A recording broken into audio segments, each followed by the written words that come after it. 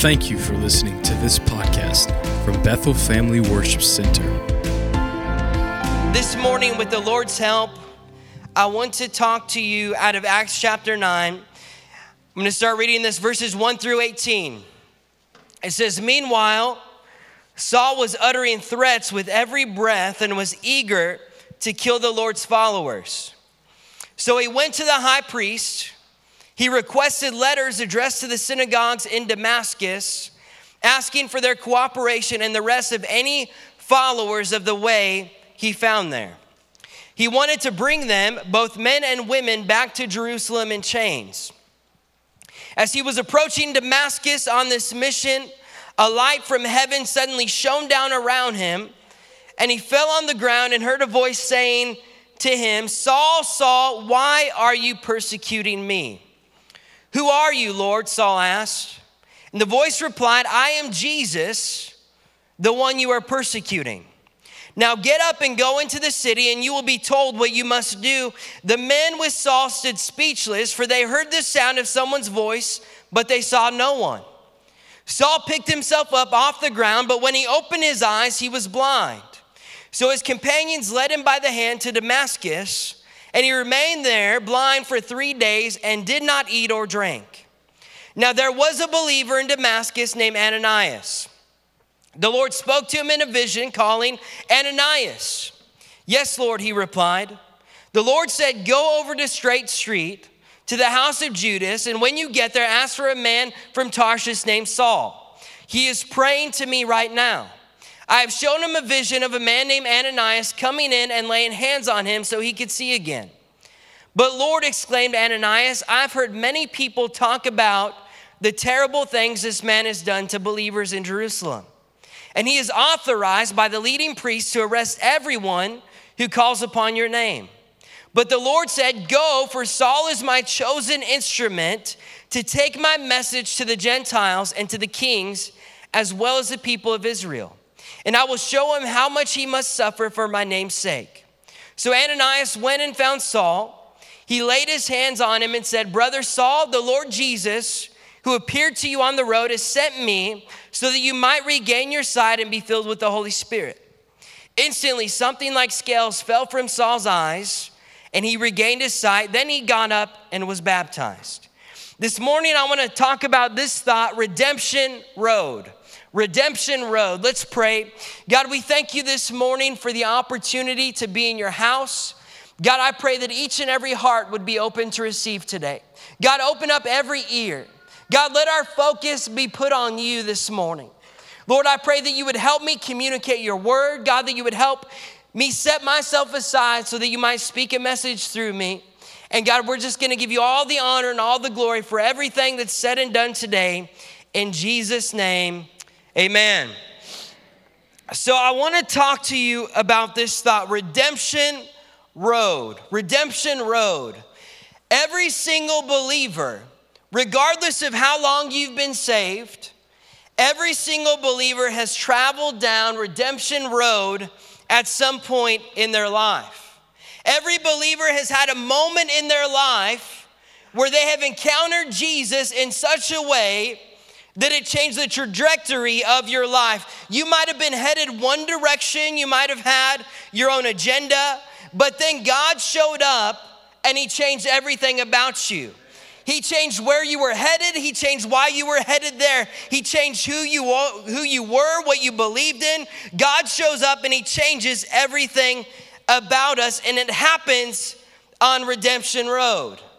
Redemption Road is where your testimony is born, where you could testify to people and you could say, I was headed here, but then Jesus showed up in my life and helped me turn things around. I was headed to hell, but then Jesus showed up and I gave my life to him. You see, being a Christian believer, a follower of Jesus, it's not just some box that you're able to check on a survey, right? We don't just check a box that says that we are a Christian, but we realize that being a Christ follower, it's a process that we have to go through. It's a journey that each of us have to embark on. We don't just arrive, but we have to work our way to our destination. It's a road that we have to go down. Now, redemption means this. Redemption means the action of saving or being saved from sin, evil, or error. Road means a series of events or a course of action that will lead to a particular outcome. So when we're talking about the thought of redemption road, think about it like this: a series of events that will lead to being saved from sin, evil, or error. God has each of us on a road going through a series of events in order to save us from sin, evil, and error. And I'm going to give you 8 things very quickly about Saul and what he had to go through down redemption road. The first thing is Saul had to be redeemed from religion. Somebody say religion. In verse 9 it said, chapter 9, verse 1, it says, meanwhile Saul was uttering threats with every breath and was eager to kill the Lord's followers. So he went to the high priest and he got these letters addressed to the synagogues in Damascus, asking for their cooperation and the rest of anybody that followed Jesus. And it says he wanted to bring them, both men and women, back to Jerusalem. You see, Saul, you have to understand this, Saul wasn't just some evil bad guy from the Bible. Saul was a very religious man. Saul was a very educated man. Saul was somebody that was on a mission for his church. Think about that. Saul had permission from the leading priest. Saul had letters. Saul had authority. Saul had permission to go out and do what he was doing. And here's what's interesting about Saul, because Saul thought that what he was doing was right. Saul thought that in order to save the church, I've got to go shut these people down. I've got to go arrest every man, every woman, every child that is following Jesus. And you see, the thing about Saul is that Saul knew religion, but he didn't know Jesus. Saul knew all about religion, but he didn't know anything about Jesus. And I just came to tell you this morning, that if you are somebody that's focused on getting people, that's focused on destroying people, then you know about religion, but you don't know Jesus.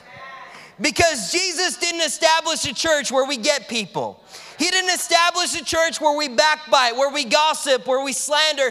Jesus didn't establish a church like that. Religion did, but not Jesus. You see, religion will have you looking down on people. Religion will have you being judgmental and critical towards people. Religion will cause you to become prideful and think that you're better than other people. Religion will have you believing that you are judge, jury, and executioner. And that's why Saul needed to be redeemed from religion. Think about the course of history, and even today, right now in this moment, how many people in the church thought they were doing the right thing? Thought that they were bringing glory to God through what they were doing. While they're out trying to destroy other people's lives, they thought it was the right thing that would bring God the glory. Romans 12:2 says, do not conform to the pattern of this world, but be transformed by the renewing of your mind. And then you will be able to test and approve what God's will is. What God's will is, his good and pleasing and perfect will. So Redemption Road, it's a place where God has to do a work on your mind. Jesus had to show up in Saul's life, and he had to reveal to Saul that Saul, he was fighting the wrong people. He was focused on the wrong things. He had to show Saul that there was a greater purpose for his life. And God has to show each and every single one of us that we need to step out of religion and we need to step into a relationship with Christ where we begin truly loving people. Where when we're out in our communities, we're being the hands and feet of Jesus. Because if you just go to church but you live any old way, you're stuck in religion. If you try to preach to everybody in your family and at your job and everything else, what they should be doing, how they should be living, but you're hateful, then you're stuck in religion, and really, you need Jesus in your life. So Saul had to be redeemed from religion. The second thing I want you to realize is that God meets us where we are. Aren't you thankful for that this morning? It says, as he was approaching Damascus on this mission, a light from heaven suddenly shone down around him, and he fell down to the ground with a voice saying to him, Saul, Saul, why are you persecuting me? And then Saul responds and he says, who are you, Lord? He wasn't using Lord in terms of Jesus is Lord. He was saying Lord in a formal manner. He said, who are you, Lord? You see, in the middle of our mess, in the middle of our sin, in the middle of us living our life in error, God still shows up and meets us where we are. In the middle of our brokenness, God shows up and meets us where we are. I can't help but look back on my life and look at all the times where God showed up in my life, even though I was in error.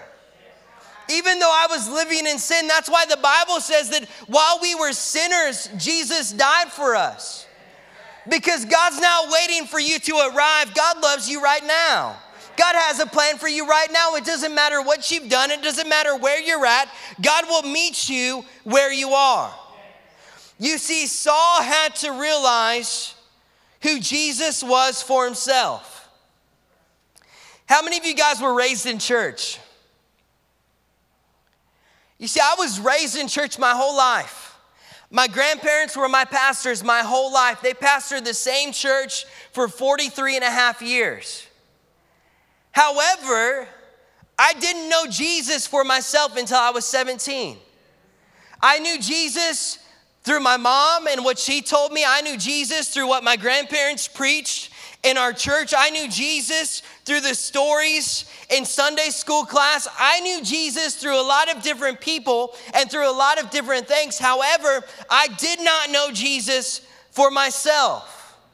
And it wasn't until I was 17 years old at a youth camp where I truly had an encounter with Jesus and I knew him for myself. I had an experience with him that nobody could talk me out of. Where I could then talk about Jesus, and I'm not talking about Jesus based off of what my grandma said, but I'm now talking about Jesus based off of what I experienced. You see, what Saul needed an encounter with Jesus, and God showed up right where he was. He wasn't in a church. He wasn't in a revival service. He was on his way to lock up Christians.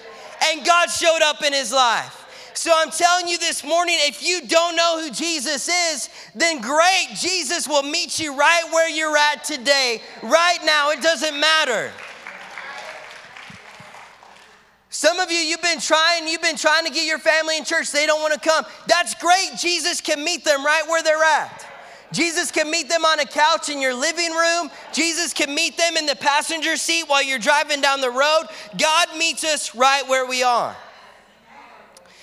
The third thing is that God gives us the next step, but he doesn't always give us the whole plan.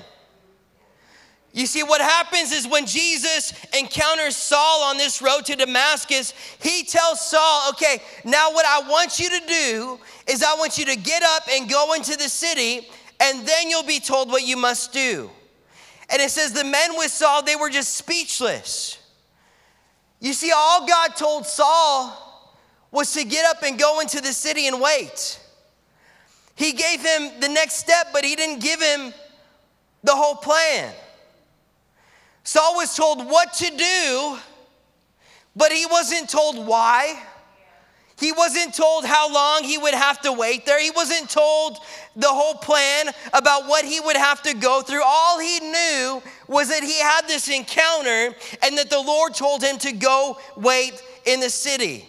And here's what I came to tell you this morning is that Redemption Road is a place where you learn that your steps are ordered by the Lord. You won't always know the whole plan.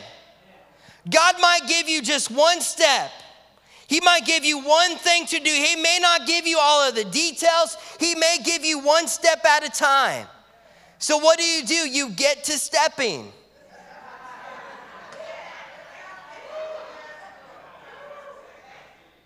It's not that hard.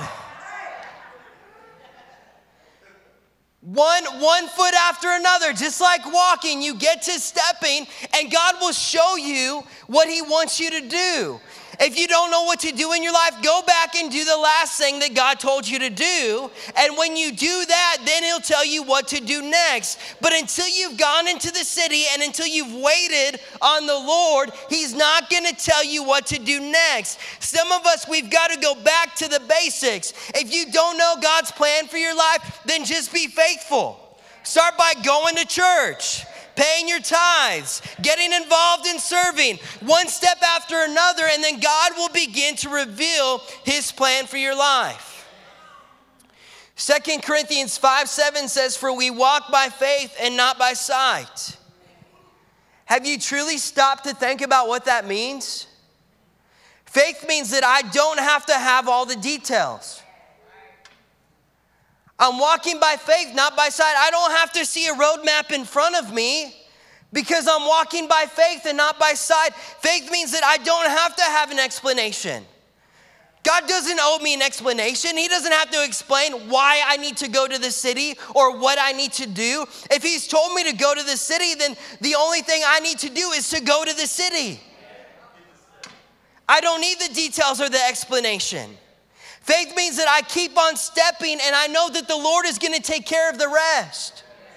The Lord, He's great at working out every detail. And I have faith to believe that no matter where the Lord calls me to go or what He calls me to do, that God is going to work everything out on my behalf.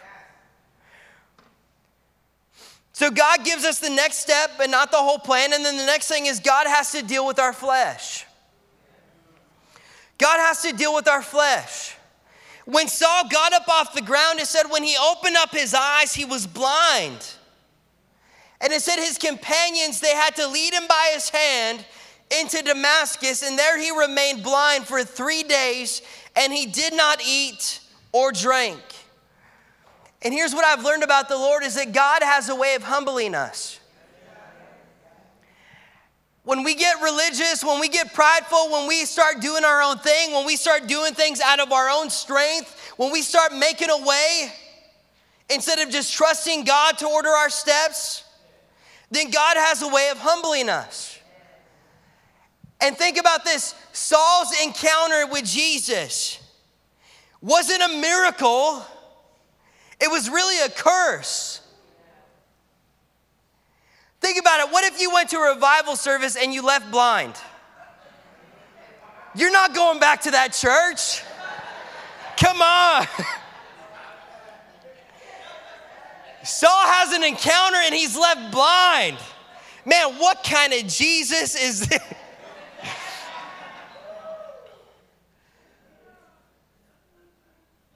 But what was happening is the Lord was humbling Saul. And it's interesting that for 3 days, Saul remained blind and he did not eat and he did not drink. And you could take a look at the number 3 and you could realize that it was 3 days that Jonah spent in the belly of the fish. It was 3 days that Jesus spent in the tomb before he arose. Now the number 3 in the Bible, it represents this. It represents divine wholeness, completeness, and perfection. And here's what I've learned is that God has to do a complete work inside of you before He can use you. God has to bring you to a place where you're humbled and you're submitted, and then out of that place, God is able to redeem you and then use you. Redemption Road is a place where God begins to deal with us and He begins to confront our flesh and our pride and our agendas, and it's a place where He shows us that we must die.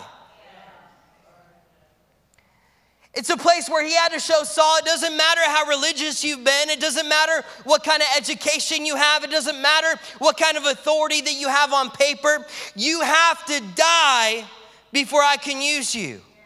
That's why in Matthew 16:24, Jesus said this to his disciples, if you want to follow me, if you want to be my follower, you must give up your own way, take up your cross, and follow me. What does that mean? That means that you can't lead yourself any longer. You can't lead yourself any longer. It's not up to you where you're going. It's not up to you what you're called to do. It means that you're going to have to pick up your cross. What does that mean? That means that you're going to have to go through some stuff in this life. Saul had no idea what he would have to face in his future for Christ. Saul had no idea what he would have to go through while he carried his cross and preached Jesus. And when you make a decision for the Lord, as you follow him, you're going to have to take up that cross each and every day of your life. And with that cross comes a struggle. With that cross, that means that your flesh has to die so that you can do what God is calling you to do. And he says, while you follow him, while you carry your cross, you have to follow him. You have to do what God is calling you to do. You have to keep on following him step after step after step. The next thing is God wants us to have complete faith in him.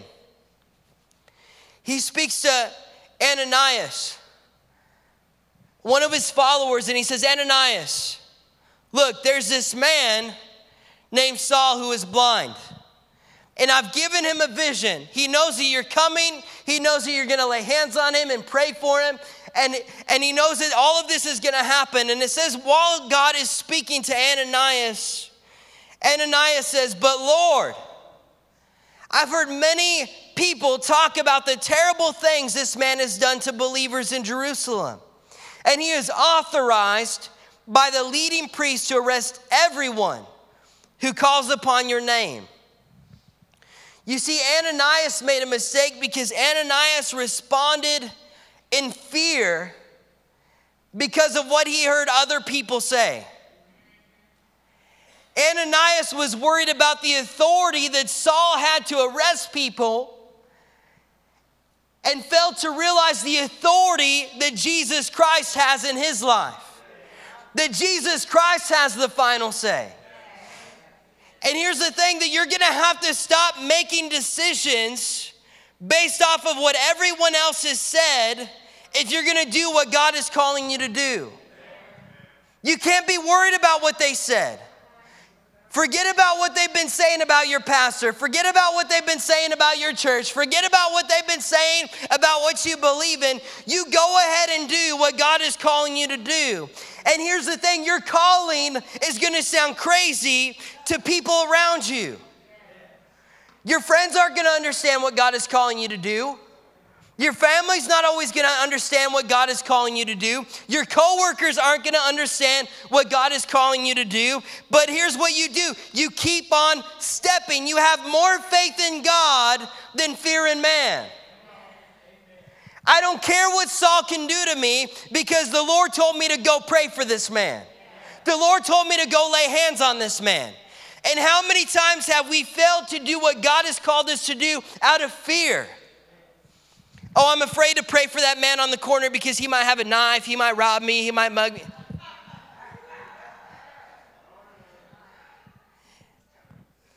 I'm saying use wisdom, but know this. If God has put anybody on your heart, no matter who they are, no matter what they look like, if God has put them on your heart, then it's for a reason. And not once have I seen God lead somebody into a mess because of their obedience. When you're obedient to the Lord, he'll use you in ways that you could have never imagined. God will put somebody on your mind and you make the phone call and you say 2 words and they break down and start crying. Why? Because it was a God-ordained moment. But you can't be afraid of how they're going to respond, how they're going to react. What if they don't accept you? What if they don't want to listen to what you have to say? Who cares about any of those details? All you have to do is make the phone call that God put on your heart to make. You take the step and you let God work out everything else. God, wherever you want me to go, whatever you want me to do, whatever you want me to say.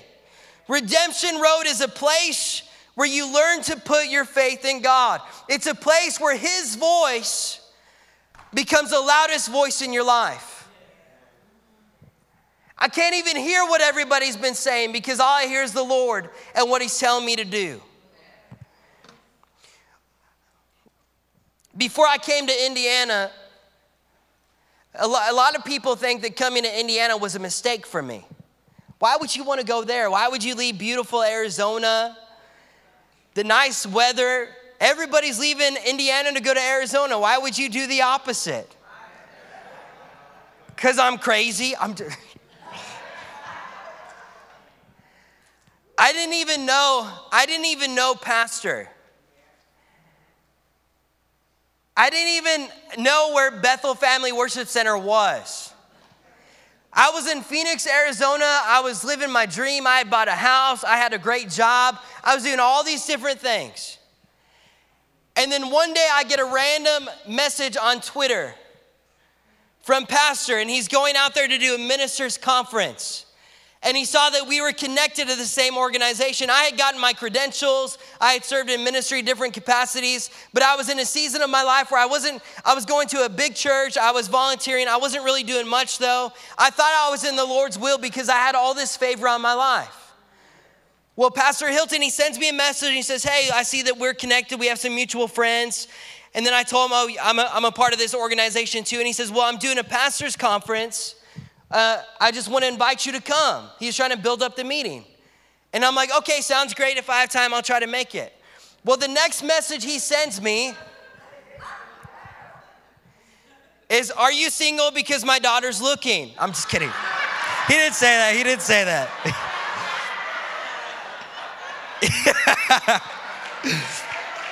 trying to wake some people up in here.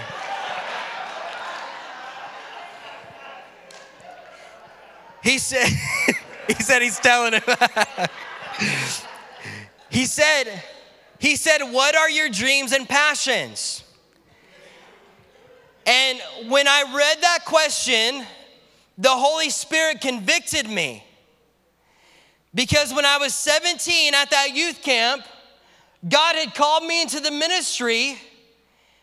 And in that season of my life, I was not rooted in a church. I was not in God's will for my life. I wasn't doing what I knew I was called to do. I had God's favor on my life, and yet I was living in a place that wasn't in God's will for my life. I wasn't fulfilling the calling that he had for me. So instantly when I read that, I felt a check in my spirit, and I felt convicted about it.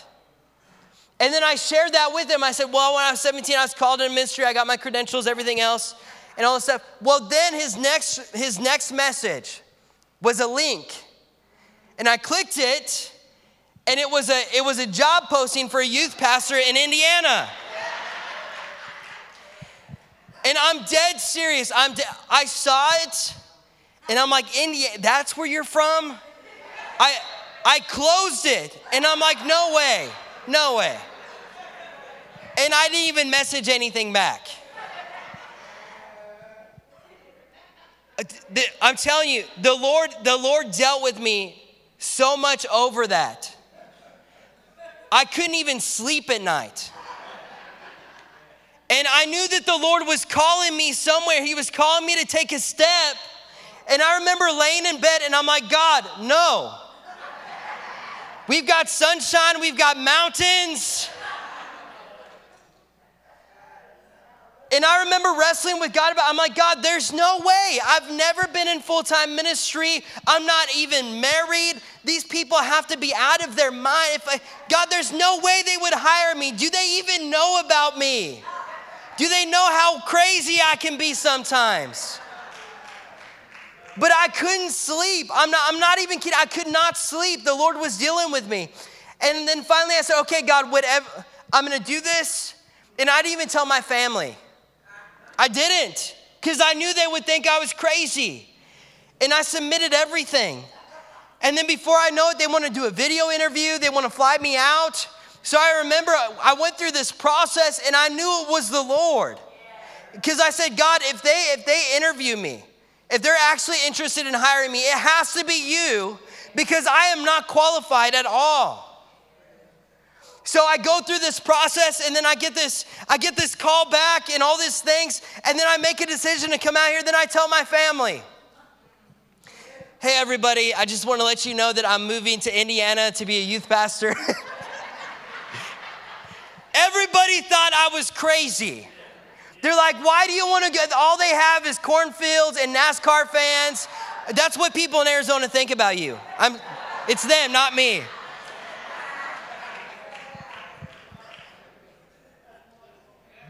But here's, and let me just say this, not once have I ever been homesick. Not one time. Because I know that I'm in God's will for my life. And I say all that to say this to you, that people will not always understand what God is calling you to do.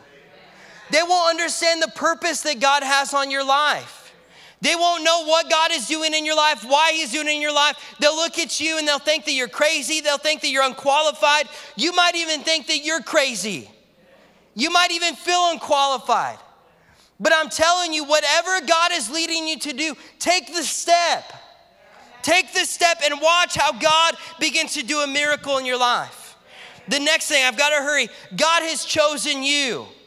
Look to your neighbor and say, God has chosen you. When the Lord was speaking to Ananias, he told Ananias, go, for Saul is my chosen instrument to take my message to the Gentiles and to the kings, as well as the people of Israel. God is speaking to Ananias. Ananias knows Saul's reputation. He knows that Saul's been hunting people down, that he has the authority to arrest everybody. And yet we have God saying, wait a minute, Ananias, I get that you're scared, but Saul is my chosen instrument. And I'm not just gonna use him, but I'm gonna use him to be a voice to the Gentiles. I'm gonna use him to be a voice to the people of Israel. I'm gonna use him to be a voice to kings.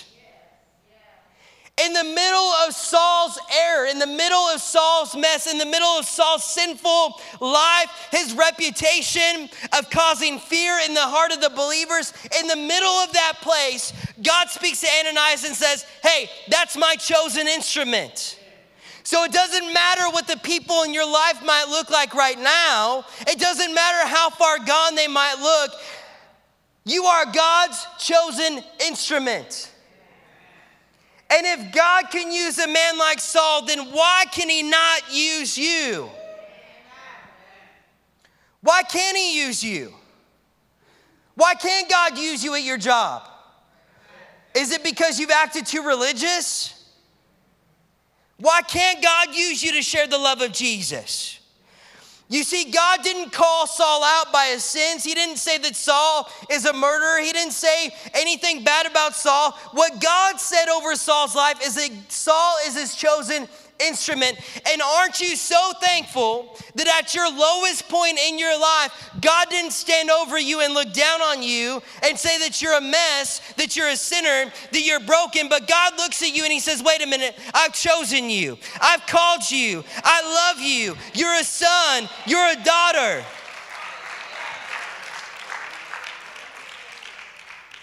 That's why in Ephesians 2 it says this, for we are God's handiwork, created in Christ Jesus to do good works, which God prepared in advance for us to do. We are God's handiwork. And the same God that forms you in your mother's womb formed Saul in his mother's womb. The same God that has a call and a purpose for your life is the same God that has a call and a purpose for your coworker's life, for your crazy uncle's life, for whoever it might be, no matter where they're at right now, God has a plan for their life as well. There's a work that God has for you to do. And I just want to encourage somebody in here today and say that you are not a mistake. God knows exactly what you've done. He knows where you've been. He knows what you've gone through, but you are not a mistake. Because before you ever made a mistake, God had a plan and a purpose for you. And I don't know about you, but I know that God does not change his mind about us. God doesn't just one day say, you know what, I don't love you anymore. I no longer have a plan for you. God doesn't do that. I'm telling you, take the step. Say, take the step. The next thing, God surrounds us with support. It says, so Ananias, he goes and he finds where Saul is, and then he lays his hands on him, and he says this, he says, Brother Saul, the Lord Jesus, who appeared to you on the road, has sent me so that you might regain your sight and be filled with the Holy Spirit. And it says, instantly something like scales fell from Saul's eyes, and he regained his sight, and then he got up and was baptized. The very people that Saul was on a mission to lock up, God uses to bring a miracle to him. And I begin to think about this, and I found it so interesting, is why did God do this? Why did he blind Saul? Why did he make him go to the city? And then why did he use Ananias to go pray for him? And I believe here's the reason why. It's because Saul was raised in religion. He knew all about religion, but he didn't know about love. And I believe that what God was really doing is he was showing Saul how to be loved. He was showing Saul how the church of Jesus Christ is supposed to operate. That even though you've tried to persecute me, I'm gonna lay hands on you and pray for you, that you might receive a miracle. Even though you are authorized to throw me in prison, I'm gonna come to you and I'm gonna call you brother and put my arms around you. And I'm gonna pray with you that you might not only receive your sight, but be baptized. You see, Jesus wanted Saul to experience the love of Jesus in his life. And here's what you have to realize is that every single one of us in this room, we all need somebody. Every Saul needs an Ananias, and every Ananias needs a Saul. You're like, wait a minute, what do you mean I need a Saul? You need somebody in your life that's not living for Jesus, that you allow God to do a work through you for them. That person in your life, that Saul in your life, experiences the love of Jesus through you. Because you called them brother. Because you prayed for them. Because you put your arm around them and told them it's gonna be okay. You see, religion will look down on somebody like that and pull away from them. But Jesus steps into it and says, you're loved. Man, Saul, I know you're in a rough place right now, but you're God's chosen instrument. God has a plan for you, and it's far greater than anything you've ever experienced before. But here's the thing, in order to do that, you cannot be afraid. You've got to have more faith in God than fear of people, and you've got to be willing to step into somebody else's mess. You've got to be willing to get your hands dirty, and you've got to be willing to pray for somebody. Redemption Road is a place where you realize that you cannot do it all alone. We all need somebody in our life. As I close this morning, I want to give you this final thing. God releases you at the right time. So Saul has this incredible journey. Saul is off to persecute the church. He's hunting down the followers of Jesus. Saul is on a mission to destroy every single one of them, see every single one of them locked up. And then Jesus shows up in his life and blinds him. And then tells him he has to go, he has to wait. And then Ananias comes and a miracle happens in Saul's life. Saul is filled with the Holy Spirit, he's baptized. And then here's what happens next. It says that Saul spent several days with the disciples in Damascus. And at once, he began to preach in the synagogues that Jesus is the Son of God. And let me just say this, that I love new converts. I love new converts. Why? Because they're not religious yet. I'm telling you, new converts are so on fire for God that they're not ashamed to tell people about Jesus. I've been around people that just got saved and they're just like Saul. At once, they begin to preach Jesus, but for some reason, church people, along the way, we lose the fire. Along the way, we become religious. We start stepping back from people instead of stepping towards them, and that's a problem in the church today. It says Saul at once, he begins learning from the disciples. He begins to preach Jesus, the Son of God. And it says all that heard him were astonished. And they asked, isn't this the man who raised havoc in Jerusalem among those who call on this name? And hasn't he come here to take them as prisoners to the chief priests? And it says, yet Saul grew more and more powerful and baffled the Jews living in Damascus by proving that Jesus is the Messiah. After many days had gone by, there was a conspiracy among the Jews to kill him. But Saul learned of their plan, and day and night they kept close watch on the city gates in order to kill him. They were just waiting for an opportunity to take him out. You feel called to the ministry? There you go. But his followers, they took him by night and they lowered him in a basket through an opening in the wall. It says, when he came to Jerusalem, he tried to join the disciples, but they were all afraid of him, not believing that he really was a disciple. But Barnabas took him and brought him to the apostles, and he told them how Saul on his journey had seen the Lord, and that the Lord had spoken to him. And now in Damascus, he had preached fearlessly in the name of Jesus. So Saul stayed with them and moved about freely in Jerusalem, preaching boldly the name of the Lord. And he talked and debated with the Hellenistic Jews, but they tried to kill him. And then when the believers learned of this, they took him down to Caesarea and they sent him off to Tarshish, his hometown. And then the church throughout Judea, Galilee, and Samaria enjoyed a time of peace and was strengthened, living in the fear of the Lord and encouraged by the Holy Spirit, and increased in numbers.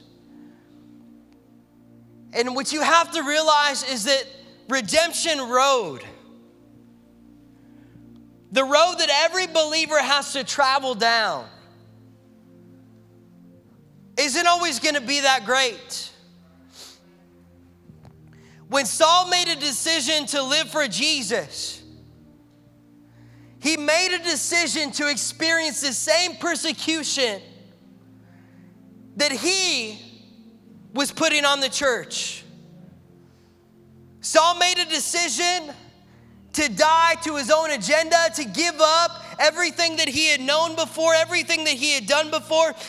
Saul had to go through some things that he had no idea what was about to happen in his life.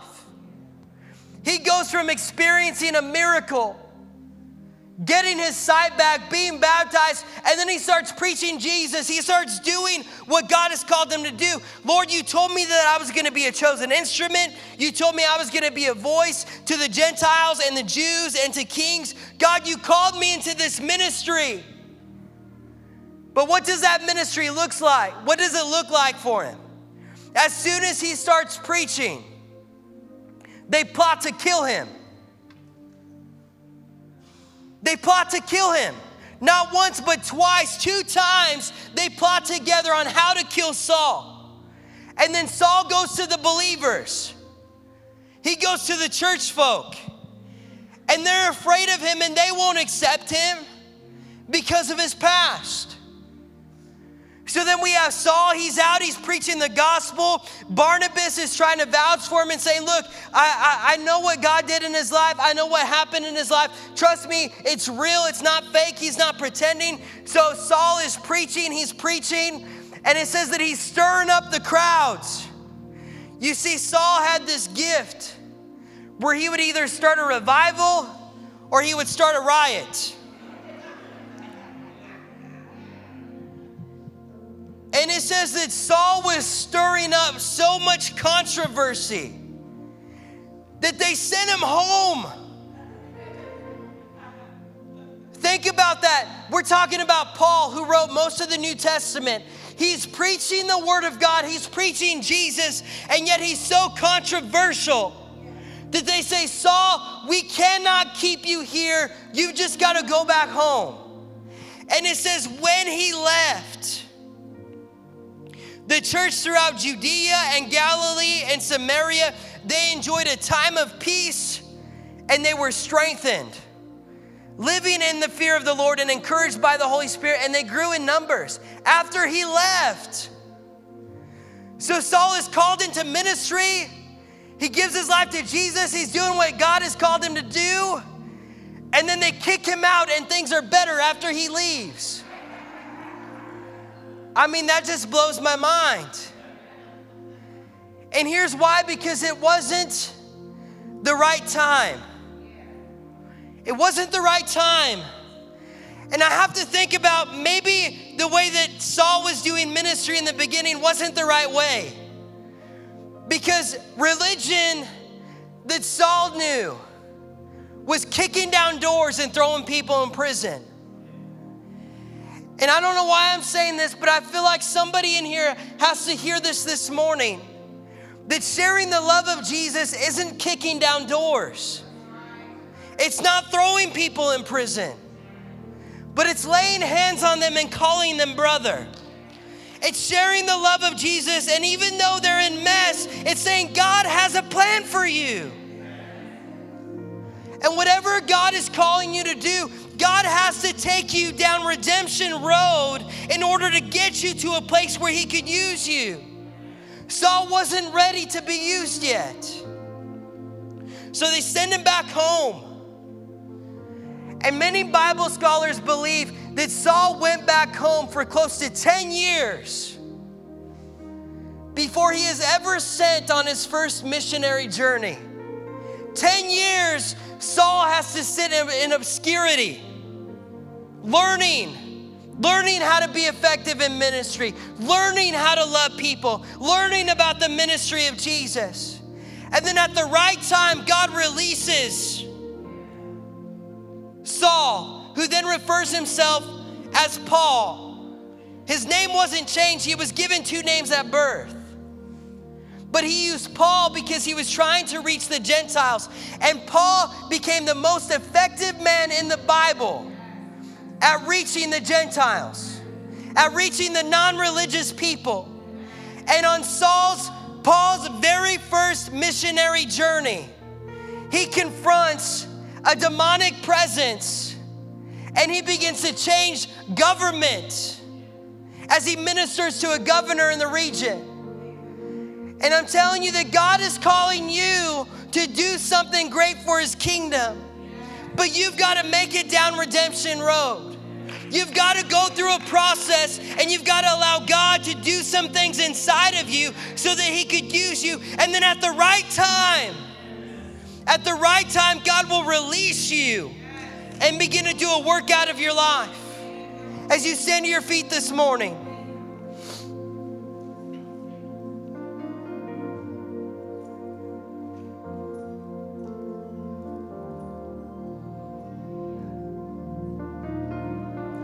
while heads are bowed and eyes are closed for just a moment, God, I thank you for your word this morning. God, I thank you that you're calling us deeper in you. God, I pray that you would encourage us this morning not to grow weary on the journey, but to realize that everything that has happened in our lives up to this point, God, that you have a plan and a purpose for it. God, that we went through what we went through because you were showing us how to love people. God, we went through what we went through because you were showing us that our flesh has to die. God, that we went through what we went through because you were trying to show us how to step out in faith. God, reminding us that we don't have to have all the answers. We don't have to have all the details. But all we need is faith in you. So this morning, God, I pray, Lord, that you would stir up faith in this room. God, that there would be some faith that would be stirred up in these believers, God, to step out and do what you've called them to do. God, that we would lay down religion this morning, that we would lay down church as normal this morning, and that God, instead of isolating ourselves in inside of these four walls, that you would put a fire back inside of us again. That we wouldn't be ashamed to preach the name of Jesus. That we wouldn't be ashamed to step up to a coworker and put our arm around them and tell them that you are loved. That God has not forgotten you. That God does not make mistakes. That He still has a plan for your life. That no matter how broken and messed up this situation might be, that we serve a provider, that we serve a miracle worker, that we serve a God that can make a way where there was no way. God, let us have faith to be effective for the ministry. God, if you could use a man like Saul, and if you could use him as one of the most influential people in the Bible, if you could use him to flip the world upside down for your kingdom, God, then what can you do with a room full of believers, God, who are on fire for you? A room full of believers that are gonna leave here and take a step of faith and say, Lord, I don't know how you're gonna do it, but use me. God, I don't know what you're gonna do in my life, but help me step out and believe, God, that you have something greater for me. Stir up our faith this morning, Lord. In Jesus' name. I want to invite our prayer team to come this morning. And if you're in here today, no matter where you're at, maybe you're a Saul and you're wandering through life and you need to make a decision for Jesus. Maybe you want to have an encounter with Him for yourself and not live through the faith of somebody else, but have your own faith in God. Then that encounter can happen here this morning. Maybe you're tired, maybe you're struggling, maybe you need an Ananias in your life to join with you in prayer, to embrace you and let you know that you're loved, and to pray and believe for a miracle in your life. Whoever you are this morning, whatever place that you're at, come this morning, let us pray for you.